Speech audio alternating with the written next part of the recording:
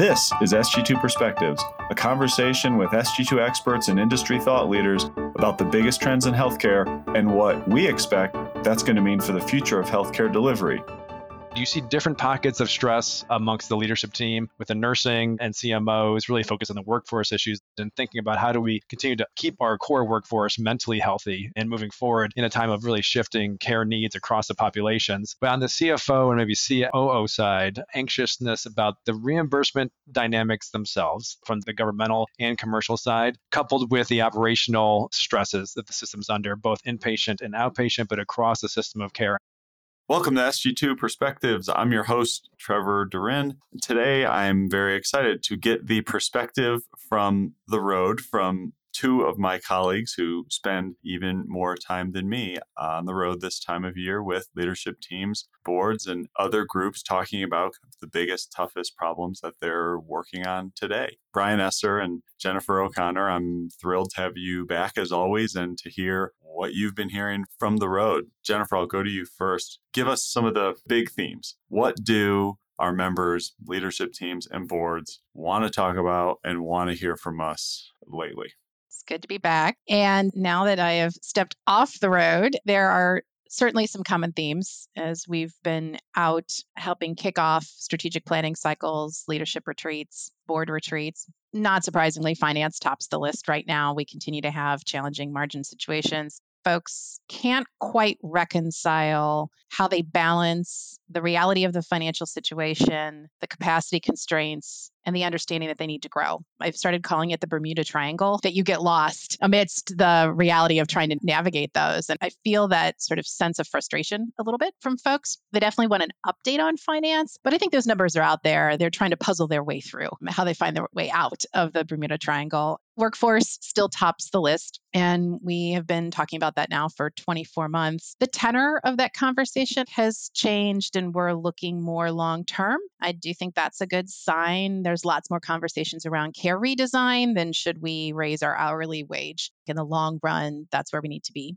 Certainly, site of care shifts. Top of mind for a whole variety of reasons. We could dig into that for the rest of this podcast. So I'll leave it there for now. And then I'd round out that list with a conversation around disruptors. This sense that we're grappling with so much internally, and yet there's new players that are putting pressure all around us, all up and down the system of care. We got to figure out our own challenges internally and deal with them. And that feels like a pretty tall order. Any sort of update on what the disruptors are doing and where we see it as a potential threat versus the partnership. That's been an interesting conversation too. Brian, you've been at a slightly different mix of organizations. That matches the pattern of what I've heard. How about you?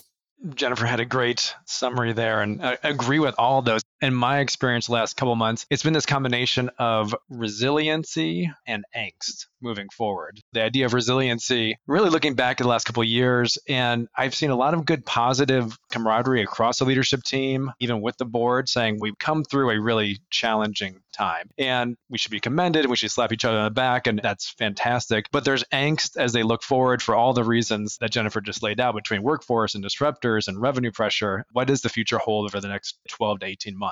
We're really looking at these shorter term timeframes. From the discussions I've had, you see different pockets of stress amongst the leadership team with the nursing and CMOs really focused on the workforce issues and thinking about how do we continue to keep our core workforce mentally healthy and moving forward in a time of really shifting care needs across the populations. But on the CFO and maybe COO side, anxiousness about the reimbursement dynamics themselves, the lag in rate increases, both from the governmental and commercial side, coupled with the operational stresses that the system's under, both inpatient and outpatient, but across the system of care, and how do we continue to reinforce the linkages and stem the breakdowns that have historically caused access to be a challenge and leakage to occur really to those disruptors. There's different pressures, overall angst moving forward, but a good degree of we've overcome some big hurdles. There's big ones to come, and we just need to keep focused moving forward.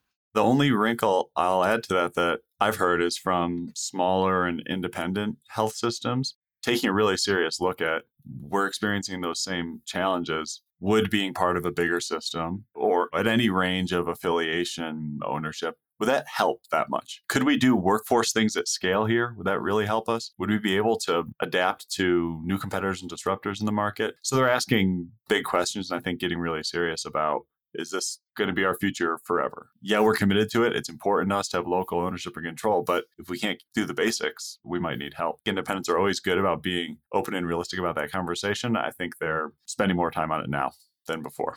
Trevor, it's interesting. The financial pressure right now puts a new wrinkle in that conversation for independents because the idea of lots of acquisition, which we could expect if bottom lines falter, but it's tough to pull off. We get government scrutiny like never before with M&A, and it's expensive. Can people really do that right now with finances being what they are? I'm curious, were they more interested in talking about non-full asset mergers, things like joint operating agreements, other ways to get scale that didn't necessarily require them fully selling? Or is it still really a question of full asset sale versus staying fully independent?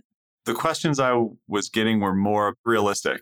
If we're part of a big system, the financial piece is we're going to get better rates. We're going to have lower costs. We're going to get stuff at scale. And then it was, but can we solve any of these other problems with scale? The questions were about the whole range of how you could work together, knowing that the problem that was probably going to tip the scale was financial. Interesting.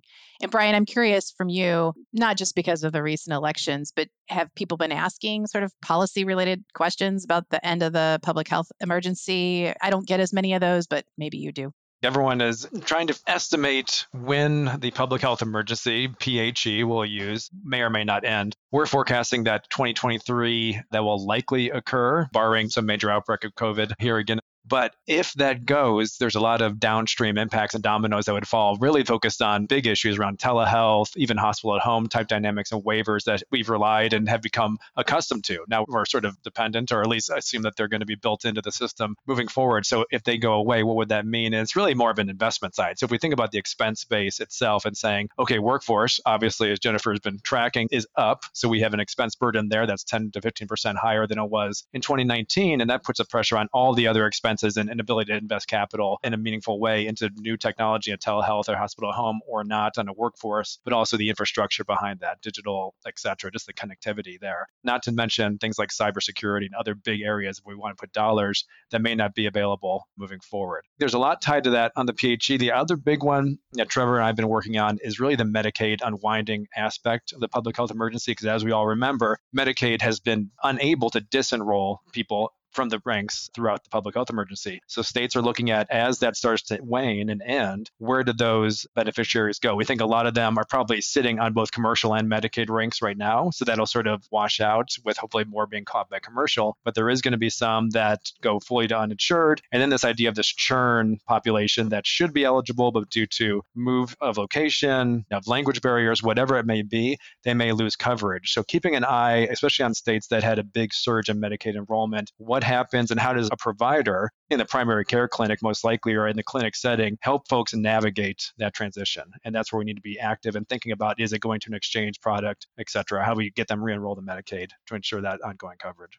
You've both spent time with health system leaders, but not necessarily within their leadership teams, in more functional groups like CFOs, CNOs, et cetera. As you've worked with those groups, how have they taken these topics that clearly are what they're focused on every day and fall more squarely within their world? How have they gone the next level deeper on both the challenges and how they're trying to address it? Brian. For the financial side, the CFOs tend to be a little bit more pessimistic at the moment and not trying to blanket cover them as a personality type by any means. There are real pressures on the financials moving forward, both the revenue and expense side. But on the revenue basis, a lot of consternation around payer rates, especially on the commercial side, and payers not being able to meet us at the table where we need to be based on just the inflationary pressures moving forward. So I'm hearing organizations ask for 5-10% increases just to cover their expenses, and payers coming back with much lower, with the caveat of, hey, let's put a side deal on the table around value-based care to some degree, even in the commercial population, but that may involve downside risk. So there's interesting dynamics in the rate discussions, both the CFO, but in the managed care and contracting teams as well, saying where should we be going? And that's where we're pushing organizations to think about, how do we blend strategic insights? Where is the real growth going to occur at the service line or even the more granular level, and making sure that you're not spreading your chips evenly across everything, but really placing those rate negotiating chips in areas where growth can be occurred and you have a competitive strength. And from the COO side, especially working with some of the larger systems, the idea of systemness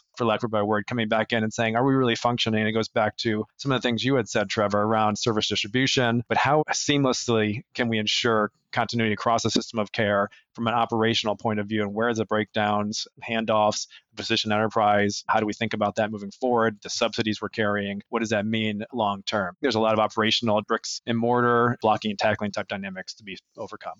And Jennifer, you've been with slightly different audiences. I was really lucky. I had the opportunity to work with the chief nursing officer of one of our big AMCs on the East Coast, and she was kicking off a new nursing strategic plan cycle, getting together the nursing leadership across the organization to understand key trends in healthcare and think about how they digest and cascade that information into their nursing strategic plan. So you get to see firsthand how some of these big high-level trends we talk about all the time actually work their way into the day-to-day for people who make health systems work every day. And the idea of workforce, not surprising, is a huge issue for them. So they'll probably end up with some work streams that take a look at, we're going to need to build pipelines across our spectrum of what falls under nursing roles. That's not just nursing itself, but other therapists and patient care techs. How do we build relationships and have channels so that students can come precept with us across a whole variety of sites, not just in our flagship inpatient facility? Build relationships, we help train them, but we also really engender a whole new generation of workforce to be excited to come work with us based on the training they've done. It needs to happen. We need to train new workforce, but it's also a purposeful effort to give them the best chance at a pipeline. And how do they do that and make sure that it fits with all of the other onboarding and training that happens organically as part of a nursing organization? So some really fun conversations there. And then what they're really focused on, rightfully so, and it's exciting to hear people focused on this, is this idea of care redesign. We continue to say, look, the workforce shortage will remain with us. We can only train so many. Even if you're the employer of choice in your market, you still will have a shortage. We have to redesign the work. And there's a lot to unpack there under care redesign, but having that conversation with a group of clinical leaders is really pretty exciting. And they're taking some things that I think a couple of years ago, we would have thought, well, that sounds pretty Star Trek. This idea of virtual nursing, that there is a nurse who is remote, sitting wherever, working through a camera in a patient room in an inpatient setting and meaningfully interacting as part of the care team. That's a cool concept. It's not widespread yet. We have a couple of organizations around the country who have really been piloting and leading there. We shared that example, and they're certainly going to have some work streams that talk about when would that be appropriate? Which units would we use that on? What does that mean for how we coach and onboard folks if they're going to work with somebody who's virtual? That's a different way of working. What's the opportunity to support our new nurses if we have a more experienced nurse who's gone virtual, who has a set of tasks, but is also just there in the room? So some really exciting stuff to see them firsthand kind of work through the realities of the workforce challenges that are out there.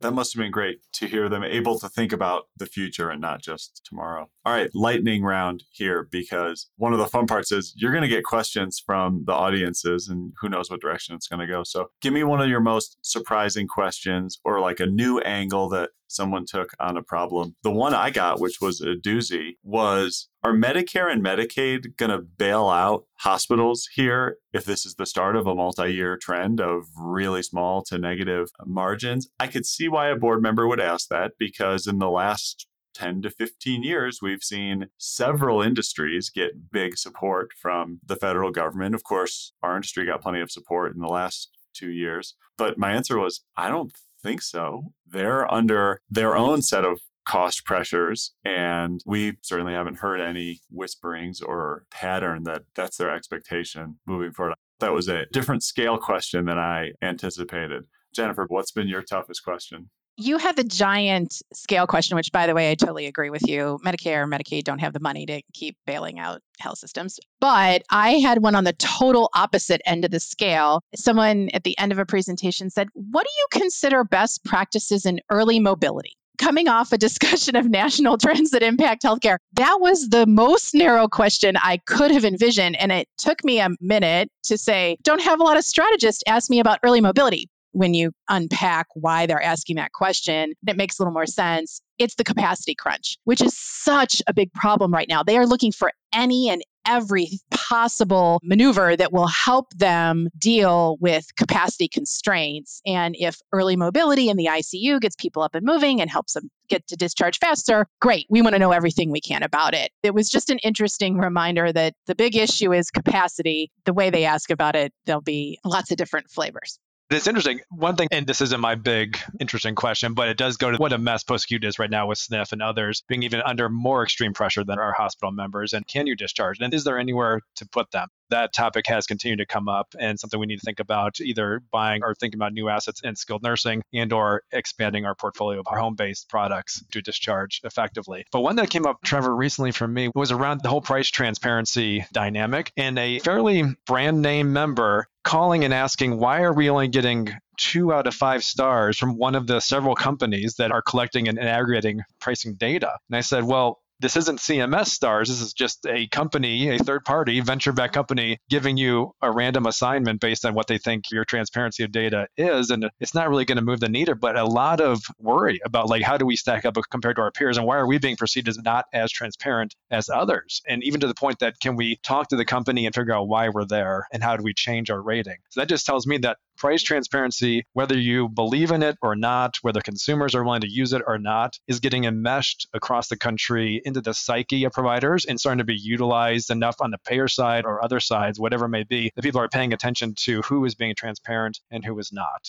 It's going to continue to go. We're starting to see the negotiation processes coming through, and it's just going to be a snowball effect over the next several years. What about something that you thought members were going to be asking you about, but you haven't heard about as much? Mine's probably around primary care. If we're talking capacity constraints and decanting and disruptors, there have been a few pockets of those who are really doing an in-depth primary care strategy, but it just hasn't been the type of focus. Like, we're restarting it. We had a totally different pattern for the last few years. I expected there would be more about that as a growth angle. Brian, how about you? A question that came in, I think, Jennifer, you had handled. It's the idea of how do we really advance our thinking around partnership beyond just pure clinical partnerships, but into, we hear more about rev cycle, which I don't know if we recommend that, but how do we think about rev cycle partnerships, IT elements? What are areas within the system that you don't have strengths? And is it really worth investing the very limited and precious capital we have in those areas? Or are there new partners out there that we can use to distribute some of this expense burden? Getting more creative around partnerships, either with payers, disruptors, you name it, other companies, and being willing to sit down at the table so you don't have to invest your own dollars into building a competency that's probably already pretty solidly established elsewhere in the industry. Interestingly, the question that wasn't asked at a recent retreat with a bunch of leaders across a 8-hospital health system, every single hospital president was requesting additional inpatient beds. And given the conversations around inpatient capacity crunch, that isn't necessarily surprising, and they are a growth market. So again, got it. But the number of beds and sort of the assumptions we make that they all needed beds and they all needed all types of beds. What I was trying to get the group to arrive at in this presentation was that they weren't asking the question, but as a system, how many beds do we need and where do we need them and what types do we need in these different locations? There's still in some places a bit of a mentality of, as a hospital, we have this part of the market and we are expected to serve them and we need this to do that. I don't know that we're yet always thinking like a hospital when we talk about things like service distribution. It's just not the first thing that comes to mind. We ask a good question. I'm just not sure we ask the subsequent questions. And it worked. We got the group to a place where they nodded their head and said, I get it. We might need inpatient beds, but we might not all need all types. And so that was a little bit of a sense of victory. At that presentation, I thought we were able to help them ask the question they weren't asking. The one that I really want someone to ask, and I haven't had anyone ask in any of these presentations yet, back to this idea of capacity that everyone's struggling with. Lots of conversations right now about how they add to their inpatient command centers. Many people stood those up in COVID and it's served them well, and it's really helping them move patients in hospitals across the system and even out into post-care. What I don't hear anyone talking about is the version of that for the ambulatory world. And I'm biased because I just had my own personal experience running around between doctor's offices, a doctor's office, a phone triage, a virtual visit, 2 urgent cares, and an ED visit later. That was all in one day. That's because no parts of the system could talk to each other. Eventually, it seems like there's some way to extend the concept of a command center into all these moving parts and pieces on the ambulatory side. We're just really getting there on the inpatient side. But if we talk about frictionless system of care, the idea that it's connected and that's a differentiator for us as a health system, we are nowhere near that. And right now, we're frankly just trying to put the parts and pieces together. I get it. But I don't hear anybody asking the question about the ambulatory command center and what might that look like. And I want to have that conversation. So I'm hoping somebody asks it. Great ones as expected. And thanks for sharing all your stories of what you're hearing from our members and what's top of mind and the biggest challenges for them today. We were all together in Chicago recently and had versions of this conversation, so I knew this would be great. Thanks so much for sharing your perspective. And as always, look forward to having you back soon. Thanks so much for listening to SG2 Perspectives. As always, I really value your feedback, input, comments, or ideas for episodes, and you can reach us at sg2perspectives@sg2.com. Additionally, I recommend that you check out some of the other Vizient podcasts, which cover a range of clinical and operational areas. Those can all be found at vizientinc.com/podcasts.